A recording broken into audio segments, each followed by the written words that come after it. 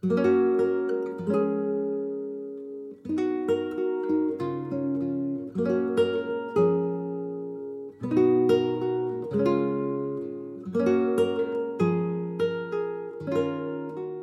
is Glyza for Classical Adventures for One, where I read classical work dramatically and discuss things about that work that I find interesting and want to share with my listeners. If that's something that you're into, stick around and let's talk about fictional books of the past.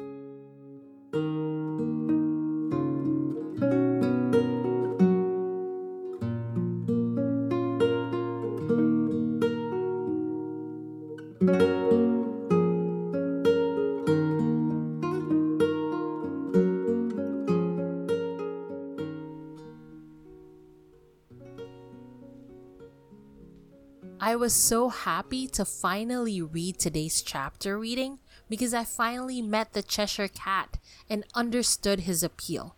The Caterpillar, the Cheshire Cat, and the Mad Hatter are usually my favorites when it comes to the Alice reinterpretations that I've watched and seen, and I'm just so happy that the Cheshire Cat met my expectations so well with how awesome he would be as a character. If you joined me on my dramatic chapter reading, thank you so much. I hope you enjoyed it as much as I did, and if you haven't heard it, as always, the link to it can be found down below. The art pieces for today are made by the super talented Whitney from Pixiewit. I've been a Patreon of hers for quite a while, and I love so much of her work. I'm super excited to see where she's going to go, and if you want to support her, please visit her Patreon below. You won't regret it because every month or so I get like a ton of really cool stickers from her, and they're always so pretty and so cool. I also linked her other social stuff, so give her a follow wherever you can because I know you won't regret it. Of all of the classic books I've ever read, and that's not a large number, there really is just one that has caught my attention and my heart and refuses to let go. It's Pride and Prejudice by Jane Austen.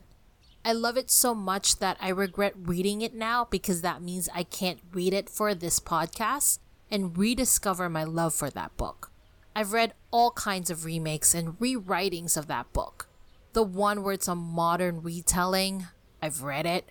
The YouTube series in modern times, I've watched it. The retelling that involved them fighting zombies, I have the unfortunate copy of the book. I've also read the one where they switched genders. Not as great, but I've read it. The one where they're dragon trainers, that one was amazing. I have read it again and again. Honestly, it's not even just Pride and Prejudice. I just love retellings and re-explorations of already written stories. Maybe I just really enjoy the world so much that revisiting it in different ways is just something I enjoy doing. Today's episode, I want to talk about two specific works of Charles Ludwig Dodgson, better known to everyone else as Lewis Carroll. I want to talk about the other Wonderland books, specifically Alice's Adventures Underground and The Nursery Alice. You can call it the prequel and the remake, though to be honest, you can't really consider Alice's Adventures Underground as the prequel, as it does not really tell the story before Alice in Wonderland. Now, as I mentioned in the first episode, Alice's Adventures Underground was the manuscript on which the published story was based on. It was the leather-bound manuscript that Charles wrote for Alice Little as a Christmas gift. It has less chapters than the published book and only contains 4 chapters. The first 3 chapters contain almost the same plot as the Alice in Wonderland as we know it, but when we reach chapter 4, it goes from meeting the caterpillar to going straight to what would be the beginning of chapter 8. Where Alice meets 3 gardeners painting, number 2, number 5, and number 7, painting the white roses red so that the Queen of Hearts would not behead them. Here are samples of the minor changes that jumped out at me when I first read Alice's Adventures Underground.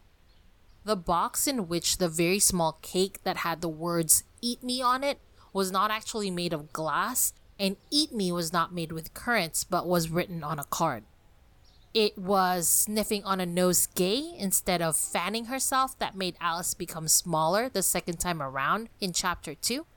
Mabel, the little girl who knew very little according to Alice, was originally named Florence. Alice and the rest of the animals that had a swim in the pool of tears did not run a race in circles to dry themselves. They just went straight to the rabbit's house and the long walk dried them. My favorite little change was instead of flamingos as mallets for the croquet game, Charles had originally used ostriches. I think that's hilarious because I can't get this image out of my mind of a giant ostrich being used by a 9-year-old little girl. In this first version of Alice's Adventures Underground, we never meet the Cheshire Cat, the Mad Hatter, the March Hare, the Dormouse, or even the Duchess.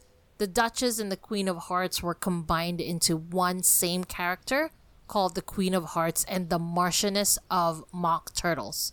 We also see a bit more detail given to the duck, the dodo, the lory, and the eaglet. The Alice of this manuscript mentioned that she felt that she was starting to become so close with the lory and the eaglet, almost like sisters, with the lory and the eaglet characters being based on Alice's older and younger sister respectively. Alice talks about how the duck, based on the Reverend Duckworth, had a nice song for them as they came through the water, and the dodo led them along to a nice little cottage of the White Rabbit, much like we're being led in this adventure by Charles himself, whom the dodo is based on.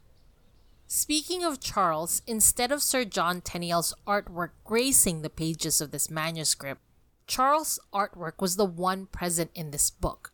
When you look at it, you can definitely see the influences that Charles had on Sir John's finished work. It's definitely impressive considering how Charles had admitted that this was the first time he's ever really drawn anything. Sure, it's definitely not perfect, but I do think if he had actually spent more of his life drawing, it might have led somewhere. Still, it's definitely a better deal for his published work that he had hired Sir John. With this manuscript, you can definitely tell it's a work of love, and it's definitely more personal. After all, what can we really expect when it's meant to be a gift for a child? Charles admits in his book that the main purpose of his story was never to publish it, and he blames his 2 partial friends who always have to bear the blame when a writer rushes into print. It's really heartwarming to read that though his friends, who loved his work before he published it, had showered him with praise, it's still the children, his child fans. Those fans are what continue to make him so happy. In fact, he was so happy with his child fans that he decided to do a remake of Alice in Wonderland. He decided to rewrite Alice in Wonderland into Nursery Alice. The main goal of this endeavor was that he wanted to reach younger children, or as he put it in the preface of the Nursery Alice, from 0 to 5, meant to be read aloud to children who did not have the ability to read. The preface of the book addresses the mothers of these young fans, saying that Nursery Alice is meant to be thumbled, to be cooed over, to be dog's-eared, to be rumpled, to be kissed by the illiterate, ungrammatical, dimpled darlings that fill your nursery with the merry uproar and your innermost hearts of hearts with restful gladness.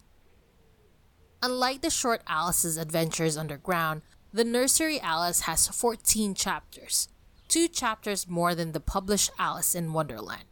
However, since this is meant for children 0 to 5, each chapter was definitely a lot shorter. The narrator for the Nursery Alice sounds a bit different this time around, and I think the way the chapter is written, it's definitely meant to be read to a restless child before bed, filled with questions addressing the playful listener. As for the pictures in this book, Charles decided that using Sir John's artwork was the way to go. He had them enlarged and colored, though not all of the artwork was used. Another thing that I've noticed in regards to this version is that the narrator asked the child several times to look at the picture in the book, even describing what they should be looking at. This is a book meant to be read aloud, and for the benefit of one who cannot read the story themselves. I can imagine a parent with a bouncing child on their lap, the book placed in front of them, with that same parent lovingly reading the nursery Alice. If Charles's goal was to write a book aimed for 0 to 5, I think that goal of his was a resounding success with this version of Wonderland. It should not come as a surprise then that a lot of the wordplay that can be found in the original story is not as easily found in this Nursery Alice version. One of the things that I struggled with in my dramatic reading of this book is that I can't adequately act out some of the visual wordplay that Charles did. For example, when the mouse was talking about his long tail, as in story, Alice mistook it for him talking about his tail, as in appendage. The book shows the story in a winding bend, giving it the picture of a tail. But I suppose it did make up for it by adding little side stories, like the one about a puppy named Dash that was given oatmeal porridge as a birthday treat because the kids loved it, and they were surprised that Dash didn't actually enjoy this oatmeal porridge cake. Honestly, those kids are a little weird in the first place for liking oatmeal porridge as a birthday treat. Another addition that I really enjoyed was the one about the foxglove, saying that it actually means folksglove, referring to fairies as the good folk. Honestly though, if you enjoyed reading Alice in Wonderland, reading Nursery Alice is definitely a lot of fun as well. It's definitely a fun summary for the whole book, and if you ever need to read Alice quickly for maybe a book summary or a book report, I'm sure this would have been a great read for you too. I actually bought a copy of this Nursery Alice book and it's gorgeous, so I would definitely recommend to get your own copy of this. As for the original manuscript, Alice's Adventures Underground, it can be found in the British Museum and has been there since 1948. As I mentioned in an earlier episode, it was actually donated to the museum as a token of gratitude from America, according to the British Library, for Britain's stand against Adolf Hitler during World War II. If you want to actually read the book online, you can visit the link in the description below and look for the Turning Pages tool at the bottom of the page. Definitely thank you guys for joining me on this adventure, and if you're listening to this on YouTube, please remember to subscribe, like, and share if you found this episode interesting. I would love to hear from you, so please leave a comment below if you have anything that you want me to know or tips to improve on. If you're listening to it anywhere else, please subscribe, like, and share it to people you think might like it anyway. And you can also email me at classicalglyza@gmail.com. Again, I'm Glyza, and this has been Classical Adventures for One.